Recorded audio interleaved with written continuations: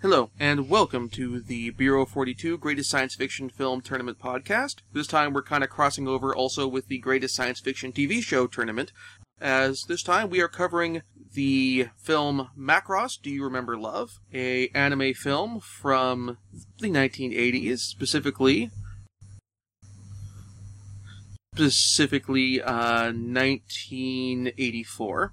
And because of the subject matter of the film, we're also going to be talking about Macross, Superdimensional Fortress Macross, that is, a anime television series from 1982. And sort of also, because of this, we're also going to be talking some about the first arc of Robotech, which came to the US kind of a little later. So, I guess the best way to start off, of course, first, is to introduce my co-host, David Stark. Yeah, pleasure to be here again. Okay, I just need to put out this disclaimer first. I watched Robotech when I was a kid. I've watched it several times since. I own the DVDs. I enjoy it as a separate entity from Macross, and I will get the names confused back and forth. I will be calling Hikaru Rick. I'll try not to, but it's gonna happen. Okay. We kind of need to talk, before we get into the TV show and the movie, we kind of talk about that this is one of those things or films, it's going to be hard to get a hold of this, if you're trying to watch along with the podcast.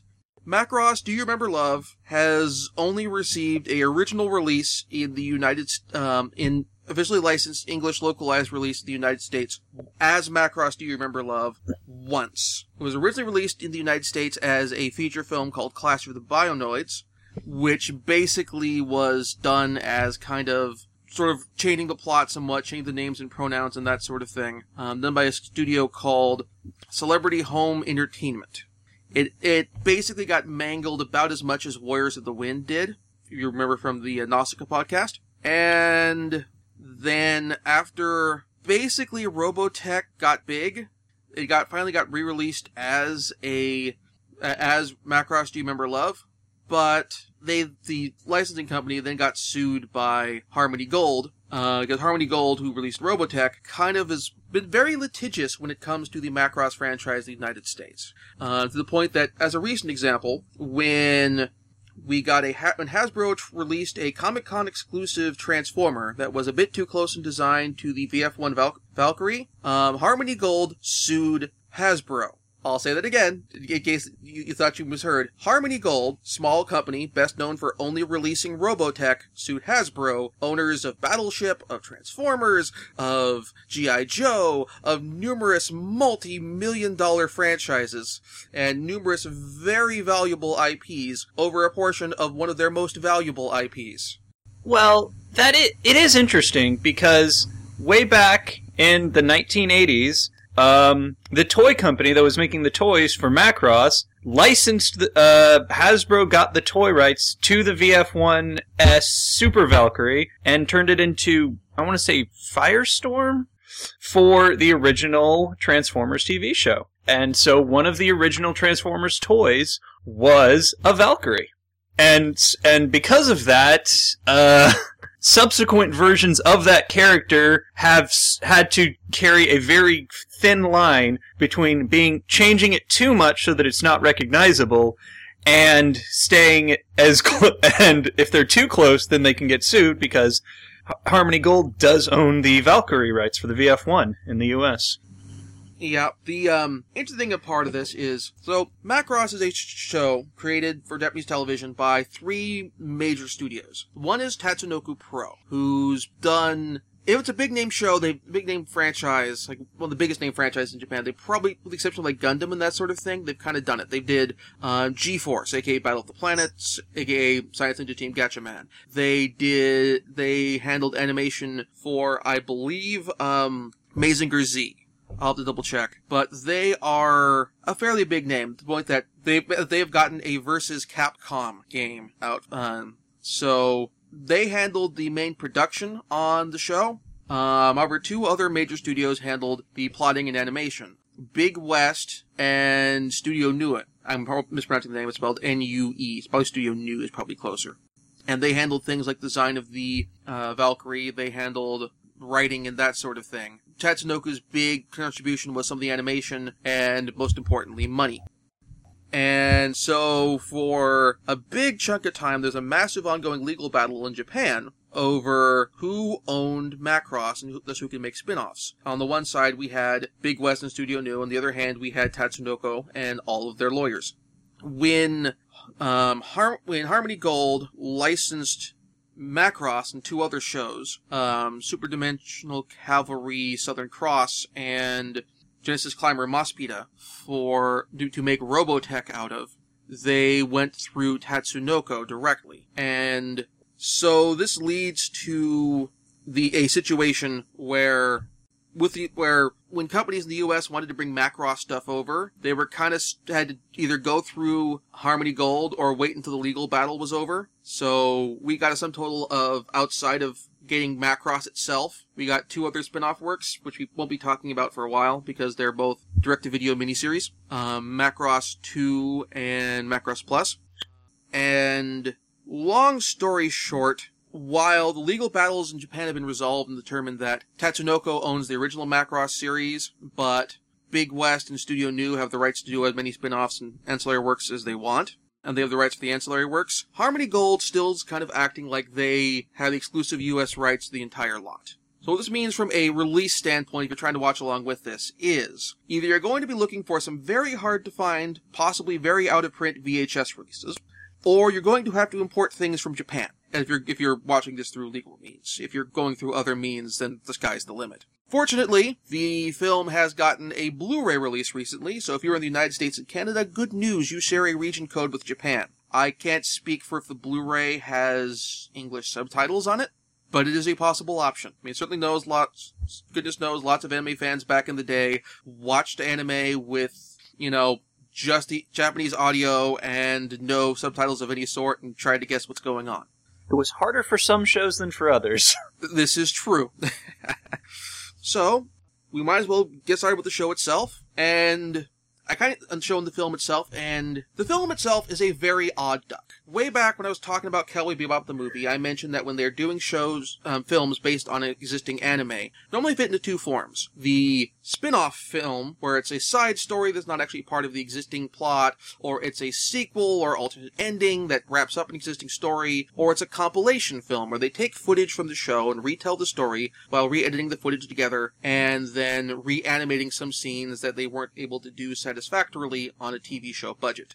Macross, Do You Remember Love, narratively does what a compilation film does, retell the story, but it does not reuse any footage at all. Everything is completely reanimated, and it's gorgeous. The animation is gorgeous. At times, it is actually so detailed, it is incredibly confusing. I'm speaking, of course, of the initial opening shots and of the Macross itself, where they have gone into exquisite, gorgeous detail for every line that you would find on a plastic model. And it moves, and suddenly you have no idea where you're supposed to be looking, because everything is glorious. Yeah, it is extraordinary in terms of the quality of the animation, and particularly when it comes to mechanical detail. The only work I can think I've seen, which I can draw a similar comparison to, is there is a non-science fiction OVA called Area 88, which is focused a lot about fighter combat. And they put so much detail into the animation of fighter planes and fighter planes being destroyed that you'd have, like, a missile ripping into an F-16 and you'd see the interior components of the jet engine before the jet engine is completely blown apart into bits. And they'd animate each of the little bits of shrapnel flying out as opposed to just kind of superimposing an explosion over it, relatively speaking. Or having it consumed by an explosion. And also at the beginning, we get our first really major difference from the show. In the show, the Zentradi, the show follows basically a conflict between humanity and two alien races, well, not with two alien races, but an alien race called the Zentradi, which is split into 2 factions, a male faction, the Zentradi, and a female faction, the Meltrandi. Well, actually, in the original show itself, the Meltrandi as a concept didn't exist. They were just female Zentradi. Yeah. So, between the male and female Zentradi. And while these Zentradi are aliens, for the show, like with Star Trek, the Zentradi speak the language that the show is made in. In Star Trek, the Klingons spoke English. In Macross, the Japanese release, they spoke Japanese. And much as with Star Trek the Motion Picture, when we first meet the Klingons, they're speaking Klingonese. When we first meet the Zentradi, they're speaking the Zentradi language. They designed a language for this movie. And we get a lot of dialogue in Zeltron, I guess would be the term for the language. I don't think we have an official term for the Zentradi language. Not one that I'm familiar with, at least. Yeah. So, the other major difference is the movie skips over the first episode and takes the plot exposition we got from the first episode and kind of gets rid of it. The show starts, we learn that humanity has been in a long, big global world war for quite some time, until an alien spaceship crash lands on Earth. At which point humanity basically learns the lesson that Ozymandias was trying to teach humanity at the end of the graphic novel version of Watchmen, that there are alien threats that we need to unite against, and so humanity joins together to investigate this crashed spaceship and determine who sent it and why or how it got here and what built this. And the ship crashed land on Macross Island, and over the course of the time leading up to the first episode, the ship has basically been completely reverse engineered, rebuilt, and is about to be launched. And then we end up by accident attracting the attention of a small Zentradi sort of battle group who comes to take on mankind because we sent a signal accidentally triggered a booby trap and a signal on the ship which called them over here. And that's what pretty much kicks things off. Long story short, the Macross ends up using its fold drive to try to get away, ends up near Saturn, and also ends up losing the fold drive, and in the process bringing much of the civilian population to Macross Island and a small carrier battle group with it. And so the civilians end up basically resettling inside of the massive space fortress Macross, and the warships basically get welded to the sides of the to the arms of the Macross. Yeah, the Daedalus and the Prometheus, and the payoff when they first use the Daedalus attack, which consists of punching an enemy ship with the carrier, then opening the doors and having all the fighters inside just shoot all their guns. It's one of my favorite scenes in the show because it's so satisfying. And we don't get that in this movie, which is kind of a shame. No, we don't. There's a lot of things, just like little technical aspects of the technology that they advanced using the ship that we don't get in this movie. The Macross's barrier system is completely gone, both in the globe form and the much less useful but actually functional pinpoint barrier system. Mm-hmm. So we start off. Another big major change is we learn that the Macross has been out there for basically about 3 months. They've been cruising, making their way back to Earth over the course of 3 months. They're currently being attacked by the Zentradi, and we're introduced to Skull Squadron, led by Roy Fokker. Oh my god! And Hikaru Ichijo. I'm horribly mispronouncing that name because there's a Y there, and I'm completely missing it. And also, Max Genius. Best pilot in the show. Universe! Yes, best pilot in the show. Best name ever, kind of, too. And anyone else? Yeah, the third guy, Kakizaki? Kakizaki. And they head out to fight the Zentradi. Meanwhile, inside the ship, we have Lin Min-mei, pop idol, holding her first concert, which is our next big kind of shift. Because in the show, first episode, Hikaru, or is it, what was the name in the English version again? Rick Hunter meets Lin Min-mei, whose name is not changed for the English version. The spelling is just adjusted. Because in the original Japanese version, she's actually kind of Chinese. It's Linminmai, or M-E-I. Anyway, they meet on Macross Island, where her parents run a Chinese restaurant. Is it her? And no, it's not her parents. It's her aunt and uncle. Oh, her aunt and uncle. Because her parents, in the movie, are dead, and well, actually, no, we have no idea why she's on Macross in the movie, because there's no mention. Yeah. And over the course of several episodes, as Hikaru and Minmay have Lin Minmay have a relationship, getting a relationship. She enters the Miss Macross contest, becomes a pop idol, and they grow apart as her fame kind of gets in the way. Here, she's already established pop idol. Though this is her first concert, she's presumably just released albums and hasn't toured yet. And this actually leads to a bit of kind of head scratching on my part at this point, because in the show, the songs that she performs at certain points actually tie into the narrative. Her first song, "My Boyfriend is a Pilot," is written about Hikaru. Because her boyfriend is a pilot. Yeah, I actually had that. I was like, wait, I was watching, I was like, wait, she's singing her boyfriend is a pilot, but she doesn't... Yeah, her boyfriend wasn't a pilot. She didn't have a boyfriend. Yeah. So it's... I suppose they're just trying to make it a generic pop song, like just sort of a pro-UN Spacey Forces song? I guess. It's like the J-pop version of the Bookie Wookie Bugle Boy of Company B, I guess. Wow. And she also has her singing, Xiao Pai Long, which is the song, which in the show is the theme song for the movie that was made as a vehicle for her cousin, who was a martial artist, which she also had a supporting role in. And, whereas here, she's just singing it. Presumably, I guess she and her cousin have already made the film before, doing her first concert tour. It's kind of weird, just from a narrative standpoint, when you have a show where they actually care about how the songs are where in the show they actually put a lot of attention to how the songs are integrated into the show, as opposed to just integrating songs into the show. So, we get this big space battle, which is very well done. And introduces members of the audience who perhaps haven't seen Macross yet to what's known as the Itano Circus, which is named after animation director Ichiro Itano. And basically that is, if you watch anime, you see and you see a ship or thing fire more missiles than they have any possible way of carrying, and they just kind of fly in this seemingly haphazard pattern. That is the Itano Circus. You might also be familiar with it as the Macross Missile Massacre. Indeed.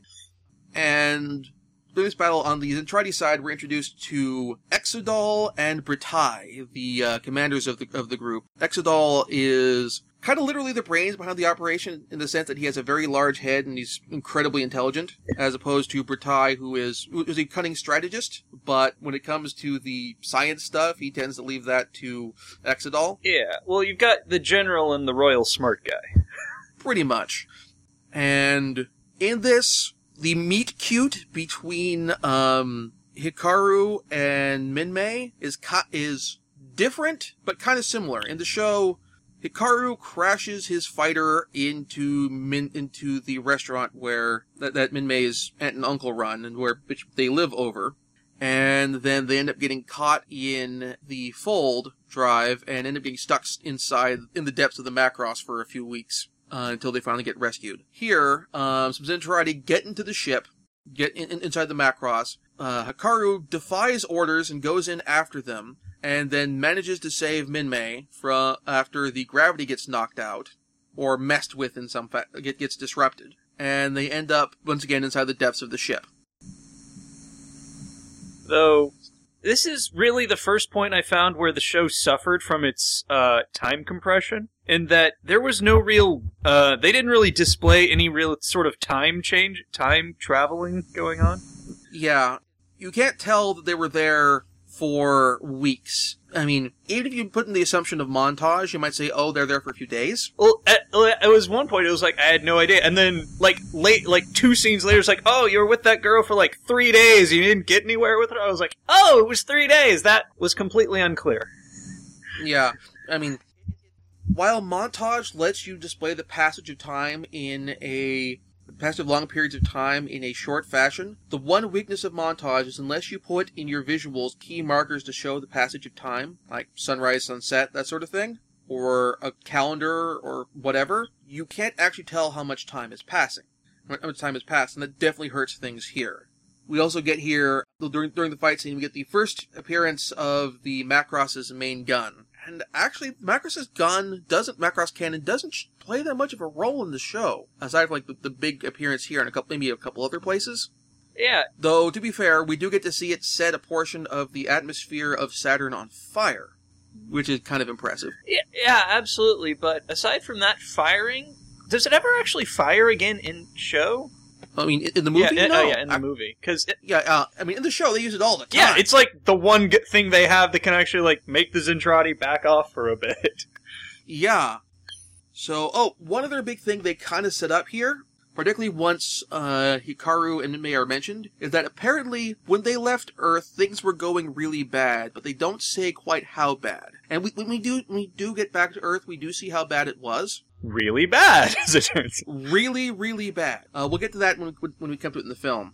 So, Hikaru decides to take Minmay on an outer space joyride in a training Valkyrie, which is a nicely done sequence. Again, a lot of these sequences here are set to Minmay's music, including some new pieces I think were written just for the movie, because I don't recognize them from the show. I mean, in the show, they reused like 3 or 4 pieces for most of the show. Like, for the first 12 episodes, I hoped you liked My Boyfriend is a Pilot, because you're gonna be hearing a lot of it.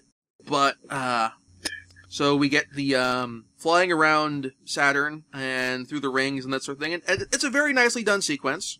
It basically ends up concluding when Misa Hayase, one of the bridge officers, and, Minmay's cousin, who, in the film, it's not said what her relationship is, aside from maybe he's her agent, or handler from the Talon Agency or something, but there's no actual familiar relationship implied there, to bring them back, and they end up getting kidnapped by the Zentradi, because the Zentradi have been picking up the signals from her concerts and discovering evidence of culture, and they want to learn more about what this culture is. Oh, yeah. It has one of the best scenes, or at least most amusing scenes for me in the movie, was this entire huge ring of Zentradi warriors with, like, shields up and guns out, and one of them has, like, a really long stick and he's poking a Minmay doll, and when he does it, it just starts singing, and they all recoil terrified. And I was just like, yeah, that's fantastic. Yeah. It's an interesting way of depicting what a different form of what Ian Banks in his culture novels refers to as a out of context problem. Normally, when they refer to it in the books, an out of context problem is like, oh, you're like a medieval society, and then aliens show up. You don't have any mental context for what this is and how to deal with it. As far as you know, the aliens are angels, or they're gods, or something else. Here, it's a society which doesn't know how to comprehend music, and doesn't know how to comprehend things that aren't weapons. That has been so militaristic and warlike that, and thanks to the fact that the Zentradi and the Meltrandi, who, the female Zentradi, are all cloned, they don't do sexual reproduction, that they're not even familiar with the concept of love or romantic relationships between anybody. Yeah, it got to the point where they couldn't understand why men and women were together and not fighting. Yeah. Which sort of... This movie really shows its age in that Roy Fokker is a straight-up misogynist. Yeah, which is very different from what he is in the show. In the show, he is the big brother figure for Hikaru. He is a mentor, both in terms of being a pilot and in terms of getting along in the world. He treats everyone with dignity and respect. He also is in a interracial relationship with Claudia, one of the bridge crew, which for Robotech puts it one of the earliest cases of a mixed race relationship on a television show that was broadcast across the entire country. And additionally, the Claudia, the person who Roy's in a relationship with, is on the bridge crew, but in a more active role than, say, to a certain degree, Uhura was on Star Trek, in terms of she's a combat officer, she's a weapons officer. Yeah, and due to the way she interacts with other characters, she's basically third in command of the Macross itself. Indeed. It's because of how the for that matter, both the Japanese script and the and Robotech Macross was localized as Robotech, and they didn't change that much when they turned Macross into season 1 of Robotech. It's a show that is, for the 80s, incredibly progressive. Mind you, of course, again, caveat for the 80s. Yeah. So,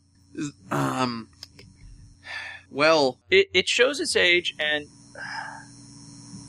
Misa Hayase is... She's setting women's lib back several decades. That is true. Although, she does get better by the end. Yeah, they get barely, but as a member of the bridge, she's kind of a stick-up-the-butt jerk. Now, in the show, they kind of set this up because she, and particularly why she's not interested in dating guys or whatever, because in the show they set this up that she's basically, not exactly widowed, but she had a fiancé who went to be stationed at the Mars base, and all contact has been lost with the Mars base, and he's missing, presumed dead, and actually, because the Macross is so far out, she's hoping to find, that maybe they can find him on the way back. And they do find the base, and it's basically wiped out. Yep. Which was a really interesting scene, although not a very good one progressively, because when she finds his empty quarters and there's no one, and everyone on the base is dead, she just sort of like, no, leave me behind, and Hikaru has to sort of just pull her out. But after that, she becomes a much stronger character, in my opinion. Indeed. Whereas in the film, they give this about 3 seconds of, literally 3 seconds of discussion of this. All we see is we see her, who we assume is her beau, and then we kind of see him, blown away. In the wind, just... Yeah, in the wind, as if he was, made of dust. And we have no explanation for this. If you've seen the show, then you know what this means, and what they're referencing. But if you haven't seen the show, you're kind of out of luck. Yeah, this is really a movie where This is not a movie for people to introduce them to Macross. This is a movie for people who love Macross and who know what's going on. Indeed. And Macross was certain... To be fair to the film, Macross the show in Japan was a hit. And so this works in Japan. In the US, if we'd gotten a theatrical release after season 1 of Robotech came out, it might kind of work. I don't know how... However, Robotech wasn't that successful, where I don't know if you could really pull it off. Yeah, I'd say the probably closest thing we have here in the U.S. for this sort of phenomenon is sort of the Nickelodeon movie, or the Disney show movie, where they have an established character who's done really well on TV, and they just make a theatrical release. A 2-hour episode to just cash in. Yeah. Similar sort of thinking. The Star Trek movies are kind of like this, too, where they're basically, in some cases, very much extended episodes of the show. And... Because Star Trek has, or for that matter, the X-Files movies as well, because those franchises have an incredible fan following, you don't need to tell the audience who Balder is, who Scully is, why they know each other, and why they work together. You don't need to tell everyone, oh, Spock's a Vulcan. You don't have to spend lots of time playing Spock's a Vulcan, he's logical, that sort of thing. You just set it up and go. Most people have watched the show, and particularly nowadays in the days particularly since the invention of the popularity of home video, both in the VHS days and with DVD and Blu-ray, even more so. Yeah, but even with shows like that, there's just sort of that cultural osmosis. Someone who's never seen Star Trek, they still know who Kirk and Spock are, because it's just part of that culture that we have, and that we inflict on the Zentradi. Indeed. So this actually leads us to the attempted rescue of Misa, Hikaru, Minmay, and her agent from the Zentradi ship.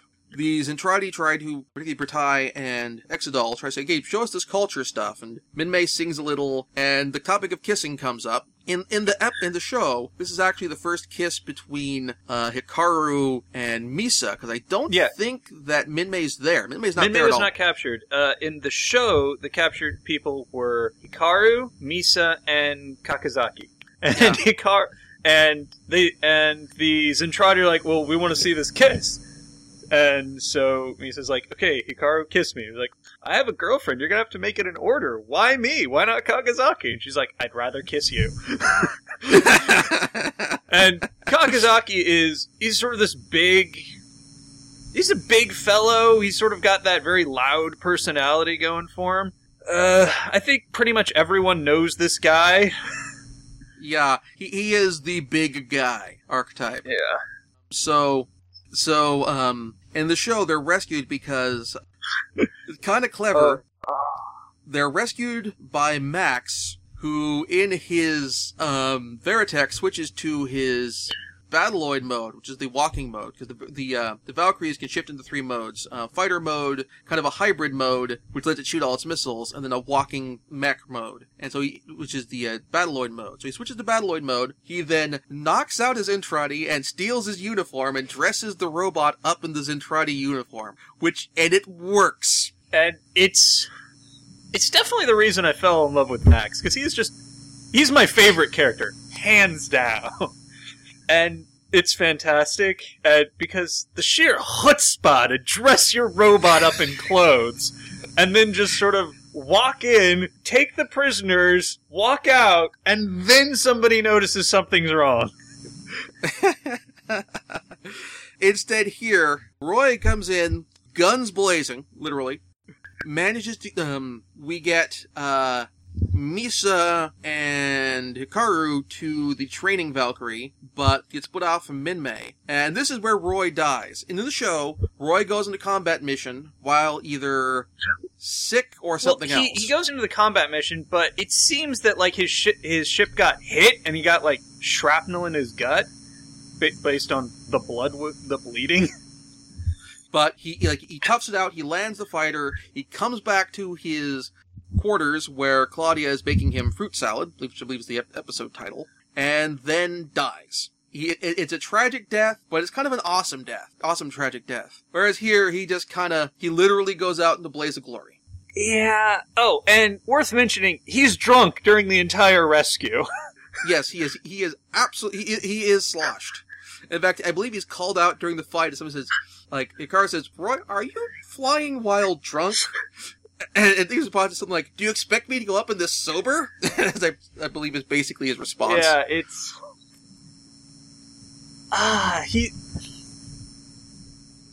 They just made so many characters are basically the same, but they just made so many changes to some of them that I honestly found the movie, while it was well done, I found it off-putting a good deal. Yeah. And so what happens is Misa and Hikaru end up getting kind of knocked out of the, their fighter gets knocked out of the Zentradi ship before it folds away, but they still kind of get caught in the wake of the fold, and instead of getting warped to the Zentradi ship, they get sent to Earth. And this is where we learn the fate of Earth. And Earth has been utterly leveled, which, in the show, by this point, has not happened. The Earth does get leveled, but it's much later. The way it happens in the show is actually the Macross, the captured crew makes it back to the Macross actually makes it back to Earth and kind of cruises around the Earth for a bit while the UN Spacey kind of figure out what the heck do we do with these people? Because they're actively being chased by the Zentradi. And among other things, Toronto gets leveled. Yeah, Toronto, is like, okay, well, you guys are like 70,000 refugees and 1,000+ crewmen, they're being dicks. Come, you can be here. We'll take your civilians. We're Canada, we're awesome like that. Exactly. And the Macross is attacked while over Toronto. Macross tries the global defense system, and global barrier system, and it gets overloaded, blows up, and destroys Toronto entirely. It's actually, in the show, it's a very harrowing scene. It's one of the things where I'm surprised they got away with that, particularly for the Robotech version. Yeah, well, amongst all the shit people give him, Carl Masek, however you want to pronounce it, really did love this show. So he really did his best to keep it as pure to the intent as possible. And the only reason it was turned into Robotech was because no network would take it as just a 36, 37 episode show. Yeah, you gotta stretch it out to something that you can sell in syndication. Exactly. And it worked. I mean, two halves of that, the 2/3 of that show are basically almost entirely unchanged from their source material, pretty much. Yeah, Southern Cross. Yeah, I said 2/3. Yeah.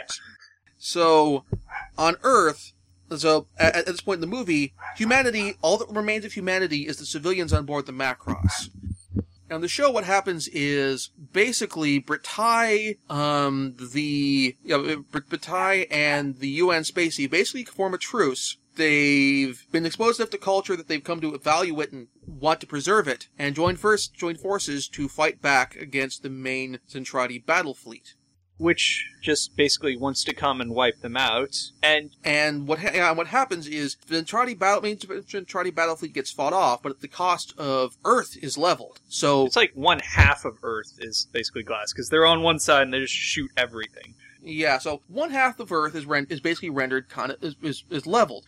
So humanity is now more in jeopardy than it was before, because there's so few of humanity left. But there's still kind of the glimmer of hope of a future we can rebuild, and there's agriculture left and that sort of thing. You have enough biodiversity in terms of plant life on Earth and animal life and that sort of thing that you can get it back. Yeah. But in the movie, basically Hikaru and Misa go from Tokyo to like Europe, all points of the globe, and yeah, everything's gone. Yeah. It's not mentioned in the movie or the original show itself, but if you put the pieces together, it's really interesting if you watch Macross 7, the sequel show to the original show. Because, and one reason for the Zentradi Supreme Commander, okay, in the English version it was Dolza. I want to say in the Japanese it was Bodolzar or something like that. Basically, the reason he wants to destroy the Earth is because the Zentradi are basically disobeying his orders, which is exactly what happens to Zentradi under the influence of the Proto-Devlin from Macross 7. So it's very likely that he saw a Proto-Devlin incursion and wanted to wipe it out immediately. Yeah, although I should mention to those who aren't necessarily in anime, Macross 7 is not currently licensed for U.S. release. And it never will be. Between the very bizarre plot in certain aspects and the music licensing rights, plus the Harmony Gold thing I mentioned earlier, the only way you're going to get the show is through other means, or if it gets a Blu-ray release in Japan. Yeah. And you're going to pay out the nose for that Blu-ray release. Anime in Japan is like 50 times more expensive than it is in the United States. Yeah, because they don't like their otaku over there. Well, they like their otaku's money over there. Yeah. Yeah, and one really interesting thing about the Macross 7 is the band that provides all of the rock music, Hummingbird, who have actually performed as fictional band Firebomber. Their music needs to be licensed. The Firebomber music needs to be licensed in its entirety for the show, because that's sort of the thing. And Hummingbird has currently released 13 albums as Firebomber. Mm-hmm. No one is going to pay that. Yeah, that is the kind of thing where, I mean, really, the only studio I can think of who do that no longer exists, Geneon, which was Ridley Pioneer, because they didn't just have a DVD distribution wing, they had a CD distribution wing. And so you could license they could license the show, and also license the music, and be able to distribute all the music themselves as well. But they no longer exist in the United States, so... But you could... If you're really interested in watching Macross 7, you could probably go to an anime convention and get bootlegs. That would probably be the cheapest way. Yeah. So, also, kind of mention with this is a really interesting way of doing a sort of nuclear or alien bombardment apocalypse like this. Normal, in terms of it's showing but not telling in a really weird way. Like, Fist of the North Star, which we'll be talking about later when we talk about the Fist of the North Star movie. In the show, they did not show the nuclear apocalypse, but we saw the aftermath. Mad Max, we see the aftermath. We don't know what caused the nuclear apocalypse or what the nuclear apocalypse looked like, but we know what happened. Until Terminator 3, we didn't see the nuclear apocalypse triggered by Skynet in that series. Terminator 3 didn't happen. Yeah. No, to the point of, one reason I love Sarah Connor Chronicles was it had the premise of Terminator 3 never happened. Retcons are awesome. But in the movie for Fist of the North Star, we open with seeing the nuclear apocalypse in its gory detail, literally. Whereas for Macross, the TV show, we see the destruction of Earth, or the effective destruction of half of Earth from the bombardment by the Zentradi forces. We see the destruction happen, and we see the aftermath. We see what was lost before when we were cruising around trying to figure out what to do with the Macross. We see the full picture, the life before, the destruction, and the rebuilding. In the movie, we don't see before. We don't see life on Earth before the war, before things get wiped out. And we don't see things get wiped out. We just see the aftermath. And to a certain degree, it's kind of a very effective aftermath, way of doing the aftermath, because just how much of a blasted waste the Earth has become. But I still kind of miss having that bit more time on Earth and seeing how things were before. And then through all this sequence, so we have Hikaru and Misa slowly kind of falling in love in this sort of, we both have PTSD together kind of way. Yeah, This is one of the really interesting things about Hikaru, is that he only starts liking Misa when she starts acting in a traditionally feminine way, crying, like setting up a dinner table for him. I mean, before this, he sort of like really didn't like her, but now he has feelings for her. So, it could just be the fact that he spent time with her. Well, the sequence I kind of mentioned how he's the setting up a table scene is basically Misa and Hayate find either, depending on how you want to look at it, either Atlantis or Sunken Relay. It is a city built by the proto-culture. In the show, they talk about the proto-culture. They don't really show it. They don't explain what it is very much. They know it exists. Some of it, bits and pieces, come through later shows. A little bit in Macross 7, a little bit in Macross 0, but we don't really get a big info dump of what the proto-culture is until this movie. It turns out they're the ancients from Stargate. Pretty much. They developed the ability to reproduce without having to go through sex, and split into male and female factions, which then went to war with each other. Meanwhile, the third faction went, we'll build a colony ship and go somewhere else, and hopefully everyone will mellow out, and that sort of thing. And they wrote, as their get everyone to come back together and mellow out thing, a love song, which we hear at the end of the film, and it's the title track of the movie. But yeah, with the scene with Misa and Hikaru, where Misa's at the table, the way it's played in the movie is it's less Misa being just deliberately feminine, but also kind of trying to create a bit of normality. Because she's traveling through this blasted city, and she finds a house with dishes in the sink, literally like you do. And the dishes work a lot like, normal people dishes. Although they're designed differently, and so it's kind of trying to create a slice of normality in a world where normality has ceased to exist. And on the one hand, it's Misa being very feminine, but on the other hand, it's kind of a touching scene. Oh, absolutely. And, because when we do get to the city, we do find out about them. And it really shifts the presentation of the misogyny from earlier scenes, because it's really about how the men and women had difficulty dealing with each other. And it definitely changed how I felt about Roy. Well, Roy's actions. Still don't like this Roy, but cast it in a different light, I should say. Yeah. So, at this point, the Macross ship itself has returned to Earth, picked up the distress signal from Misa and Hikaru, brings them back on board, and we kind of get a debriefing and that sort of thing. And they return to the town on the ship, and they hear one Minmay song playing, and they're kind of like Hikaru kind of realizes, I have kind of completely moved past Minmay, and also I noticed that the song on there references Turkish coffee, and after everyone cruising through the blasted earth, I'm like, there's a thing that will never ever exist again in the world of this film. Yeah. I mean, even if coffee continues to exist, it's not going to be from Turkey. There is no Turkey. It's gone. Yeah, they better hope there's some coffee trees on the Macross. Yeah. My hope kind of thing is, there's a thing called the Seed Vault that's meant to preserve, basically agricultural biodiversity in case of any mass extinction event, whether it's nuclear apocalypse or whatever. I'm kind of hoping that thing's built deep enough and hopefully has some animal genetic material as well in there that they can use that to repopulate the earth. Yeah, because the only animal we see is this truly disgusting fish that Hikaru catches. Yeah. Ugh.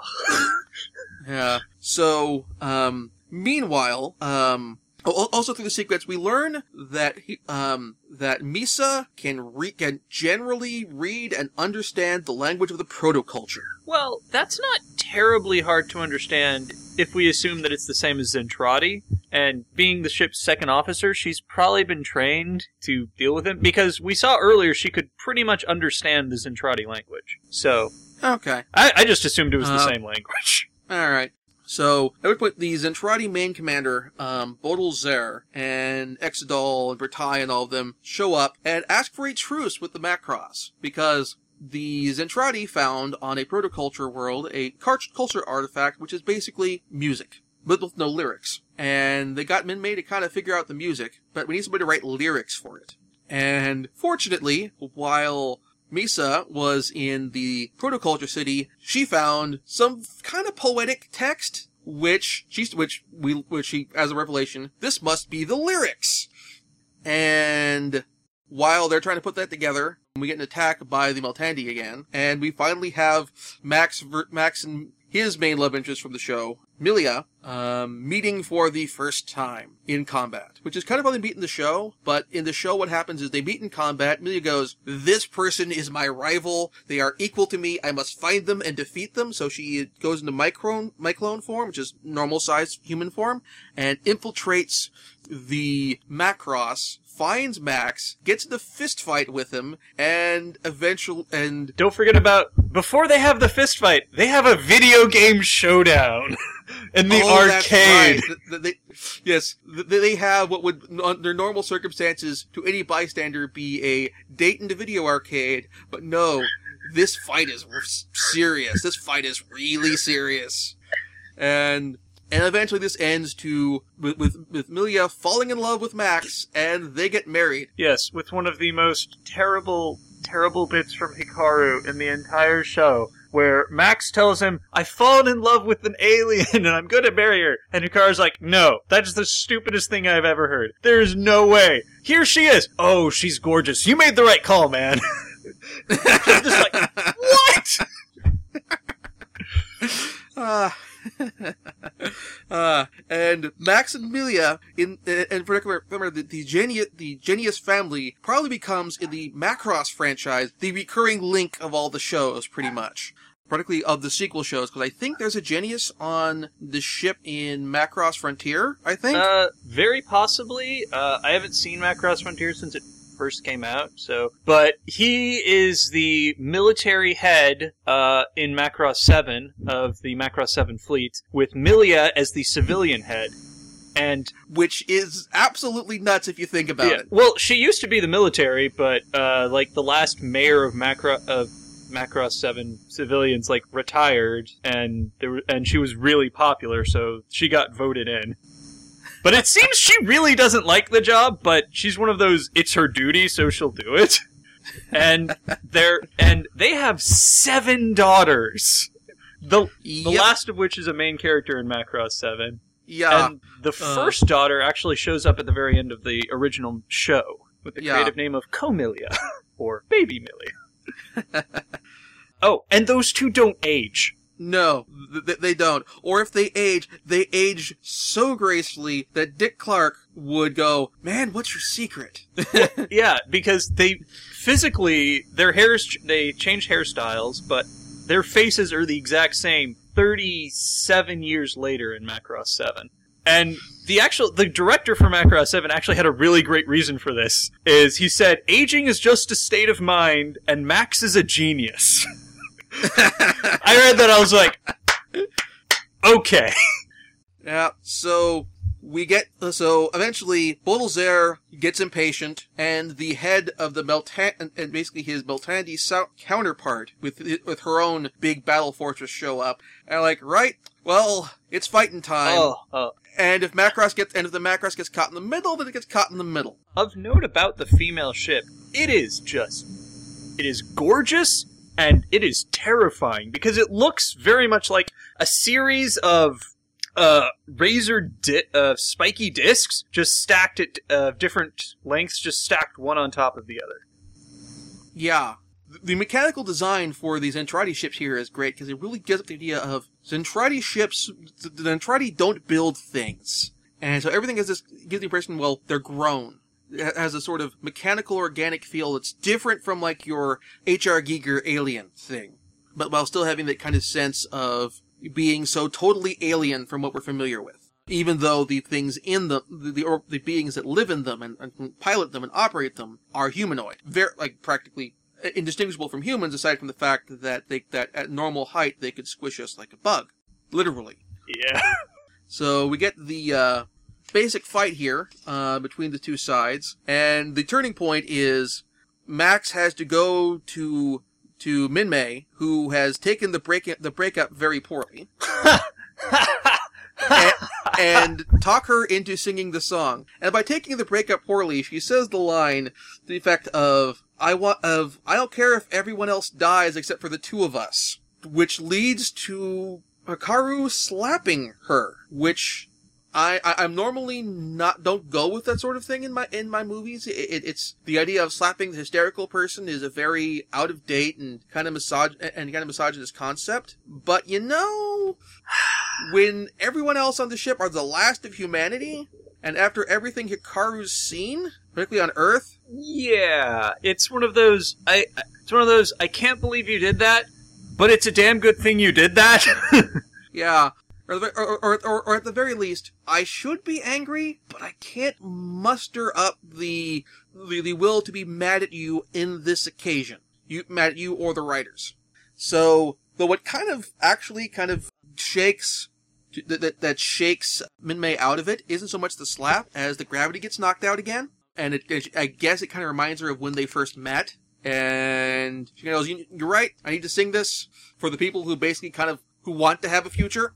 And so, rather quickly, we managed to get a musical arrangement of the song together and a stage set up with lighting on the Macross Bridge, while which in turn the song managed to get both most of the surviving Zentradi and the surviving Meltrandi to join forces to attack Baudelaire's ship, and basically they bust through and Hikaru personally blasts Baudelaire with basically every missile and every bullet in his cannon. Yeah, he just blows his head off.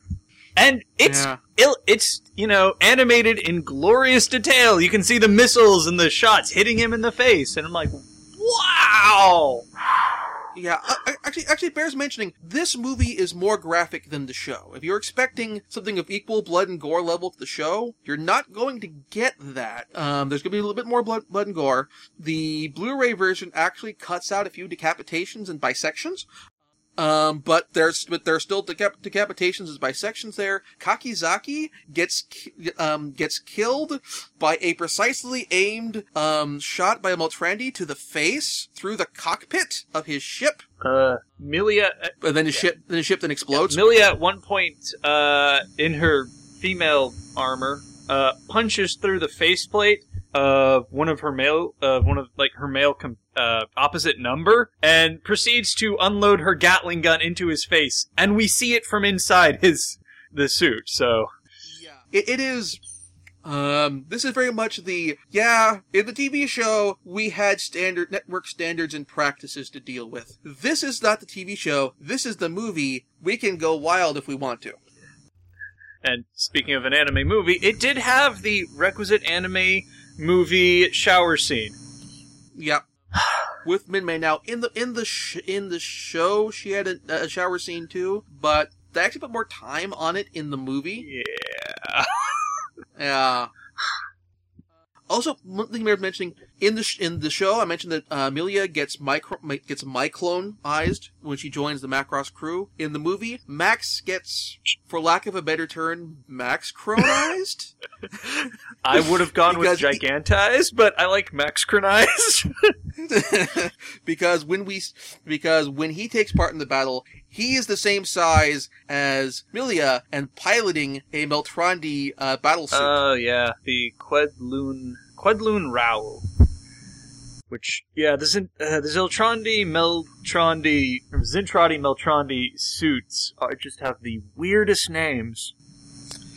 Well, to be fair, the names are in an alien language, so... Yeah. Although, they really cut down Milia and Max, because the scenes with Milia and Max are their initial duel, the aftermath where he's outside his cockpit and she falls out of her suit. He's like, oh, she's gorgeous. And then immediately next, they're mustering together for the fight.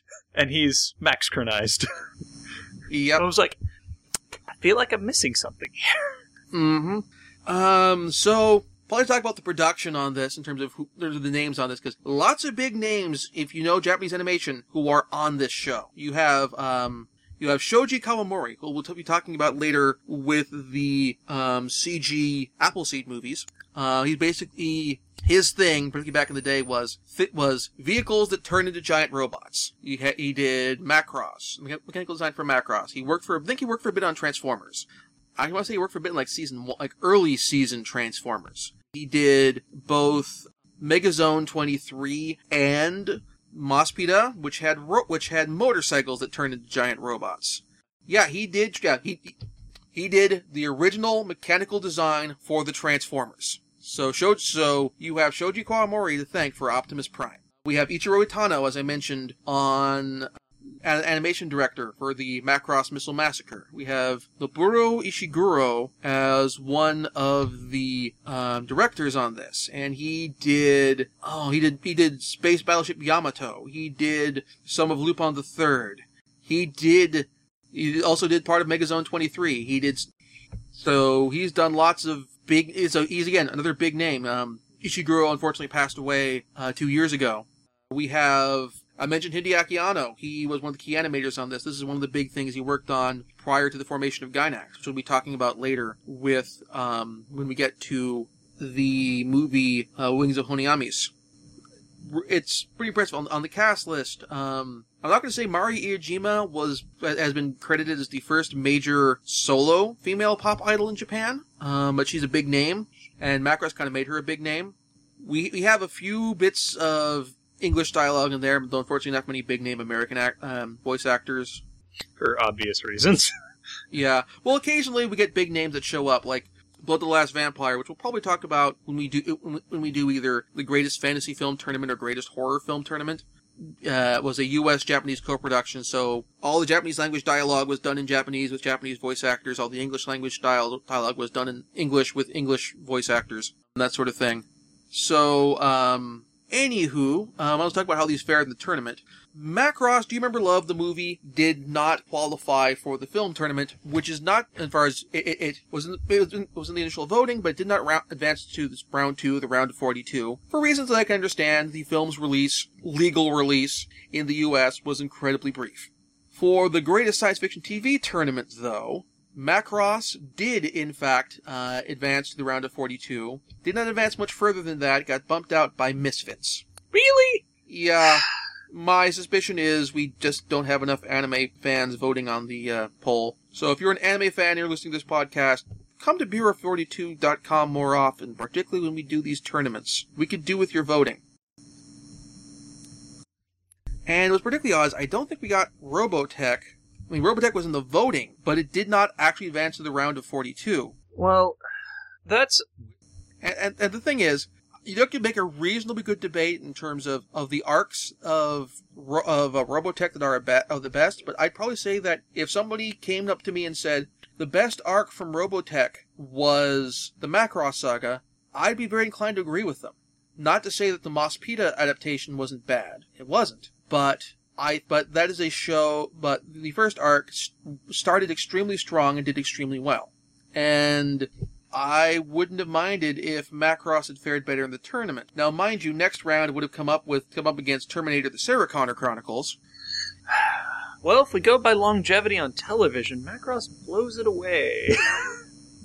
True, but then after that, we would have run into New Battlestar Galactica. Okay, so, yeah. So at which point, with a bit more anime support, it might have made 2 more rounds. Well, I don't know. If you go by strength of the show in its entirety, Macross is definitely better than the new Battlestar Galactica. Yeah, but New Battlestar Galactica does run into problems toward the end. It doesn't mess the bed as bad as Dexter. Okay. It doesn't mess the bed as badly as the end of Dexter did. Since you're not able to see the video feed on this, that was David smacking his hand with frustration at the horrible ending of Dexter. I have a lot of problems with Dexter. The ending is just... He's a serial killer and he gets away with it! Spoiler tag, 20 seconds ago. Well... That's okay. That show's probably not going to be in any of our tournaments, particularly because the fantasy elements from the novel series are not present in the TV show. Probably for the best. I don't know, you could have a tournament television shows based on books that went way longer than the series and sort of lost their way. Alternatively, adaptations of series that were fantasy in the novel version, fantasy or science fiction in the novel version, but were changed to non-fantasy or science fiction in the TV show or film version. Okay, so that leaves us Dexter and Oh god, there's that movie. It was based off a video game series. Max Payne. Max Payne. Yeah. So I'd say that Macross should have fared better in this tournament. Some of this is to a certain degree for the movie. Part of this is not the fault of the film. It's not even the fault of the studio that made the film. It's the fault of things that are completely beyond the studio's control. Honestly, considering the love and care that was put into this film and making animation as detailed and gorgeous as it was, I'd be willing to say that the people who made this film would probably rather that all this legal shenanigans with Harmony Gold wasn't going on, so it could have gotten the release that it deserves in the U.S. Absolutely. I mean, this is, if you're willing to roll the dice and find out if the movie has a decent subtitle track or not, and you want to try importing the Blu-ray, this is a movie which I would say stands the Blu-ray the Blu-ray upscaling, and the high definition release. There's just so much detail and great stuff going on in this movie in the animation that it's just kind of a feast for the eyes. Particularly if you are a fan of animation just on a pure meat level as a medium, not just in terms of the narrative and that sort of thing. Again, it's a situation of you have to import a Blu-ray from Japan. Yeah. So one thing I forgot to mention, because I forgot about it, I can't remember if this was actually mentioned in the show or if it was just a fan theory, but one way to explain all the differences between this movie and the show is that Macross Do You Remember Love is the in-universe movie version of the events. That actually sounds reasonable. I'd say that I think we actually see a portion of the filming of it in Macross 7. Yeah, when they've got Firebomber doing some stunt work. Yep, and because Exidol plays himself in the film version. Yeah. Oh, and actually, to lend credence to that, there's a bit in Macross Frontier where they have the protagonist of that show doing the events from Macross Zero, with the great universe of, these weren't the kind of fighters that we'll do. Oh, don't worry, we'll change that with CG. I was like, okay. We'll fix it in post. It'll be fine. It'll be fine. If you're a fan of animation, again, and you feel up to importing the Blu-ray, definitely worth watching. Not just an anime fan, but an animation fan in general. I really hope. I feel slightly bad saying this, but I hope that Harmony Gold goes out of business so that the legal barrier that they represent goes away. So movies like this can be, so Macross Do You Remember Love can get a legal U.S. release. Macross Frontier can get a legal U.S. release. Macross Zero can get a real U.S. release. Because I think... Well, speaking of Harmony Gold, they did just have a Kickstarter for... And it failed horribly. Yeah, they closed it down before it even finished. It was for a new Robotech show based on Carl Masek, who is deceased now, has been for the past several years. Had some designs he wanted to do for a new Robotech show, but... Harmony Gold basically just makes its money off of selling DVDs of Robotech these days, and the licenses they get from Palladium Books. So, yeah, and to a certain degree, back in the early 2000s, we did get a couple Robotech video games in the U.S. Yes, I actually have both of them. The first one was set. The first two levels were set. During the attack on Macross Island, and then later the battle at Toronto. And then after that, it was basically dealing with the Zentradi on Earth. And it was a pretty good game. Decent. It was okay. The second one, Battlecry, that was it. The first one was Robotech Battlecry. The second one was Invasion. And that one was set during the Mospita arc. And it was a third-person shooter. With bit where you could ride your motorcycle or you could just wear it as armor. So derivative of all the first-person shooters coming out at the time. I mean, it was a straight-up Halo game. Halo rip-off, rather. Yeah, so I think that pretty much wraps it up. I apologize for background noise. For those listening, I have recently gotten a new dog, and she is currently becoming acclimated. And next, hopefully future episodes, she'll be more comfortable, and we'll have a little bit less background. Don't worry, we'll fix it in post. We'll fix that with CGI. Yes. So, in the end, I would say it's gorgeously animated. You will be lost if you haven't seen the original Macross, or at least the first arc of Robotech. But I recommend people giving it a watch. Yep. If you're in the United States, Robotech is available for streaming on Hulu and Netflix. I can't speak for international Netflix users, but in Canada. Macross was, until 2013, available for streaming on Hulu because it gotten a licensed dub release from ADV, which carried over to Section 23 when ADV filed for bankruptcy and reshuffled their assets. The Section 23 relates to the portion of the Texas tax code, the bankruptcy code, or allegedly references the section of the Texas bankruptcy code that allowed them to reshuffle their assets and let them keep things in print while still filing for bankruptcy. There also is a dub-only DVD release that was released by Animigo back in the day, if you want to go that way. Yeah, for people who want to watch the Robotech, basically the only difference in the original between Macross and the first arc of Robotech is the proto-culture itself. In Macross, it's an ancient culture. In Robotech, it's a power source. That's it. Yeah. And the other thing I'd say is because the DVDs of Macross are out of print, but the ones for Robotech are not, Robotech will probably be cheaper to get a hold of. Like for a while, you could get, I think even still now, you can get all 3 seasons of Robotech, which is about 90-something episodes, for $60 or $70. Yeah. Amazon might have it cheaper. I think they've got the entire... Yeah. Because they, just like last year, they did a complete Robotech collection. So, Harmony Gold did. Yeah, so, now mind you, if you're outside of the United States and having to import it, your costings may vary, particularly in terms of if you're in Canada, or I don't know if Mexico uses the same DVD region code as the US does. I think so. But then again, there's a big multi-region or all-region DVD players are a bit more widespread outside the US, so there's that. Alright, so checking Right Stuff, they don't have the big Robotech Protoculture set anymore. That's sold out, but they have each season available for $37 each, not including tax or shipping.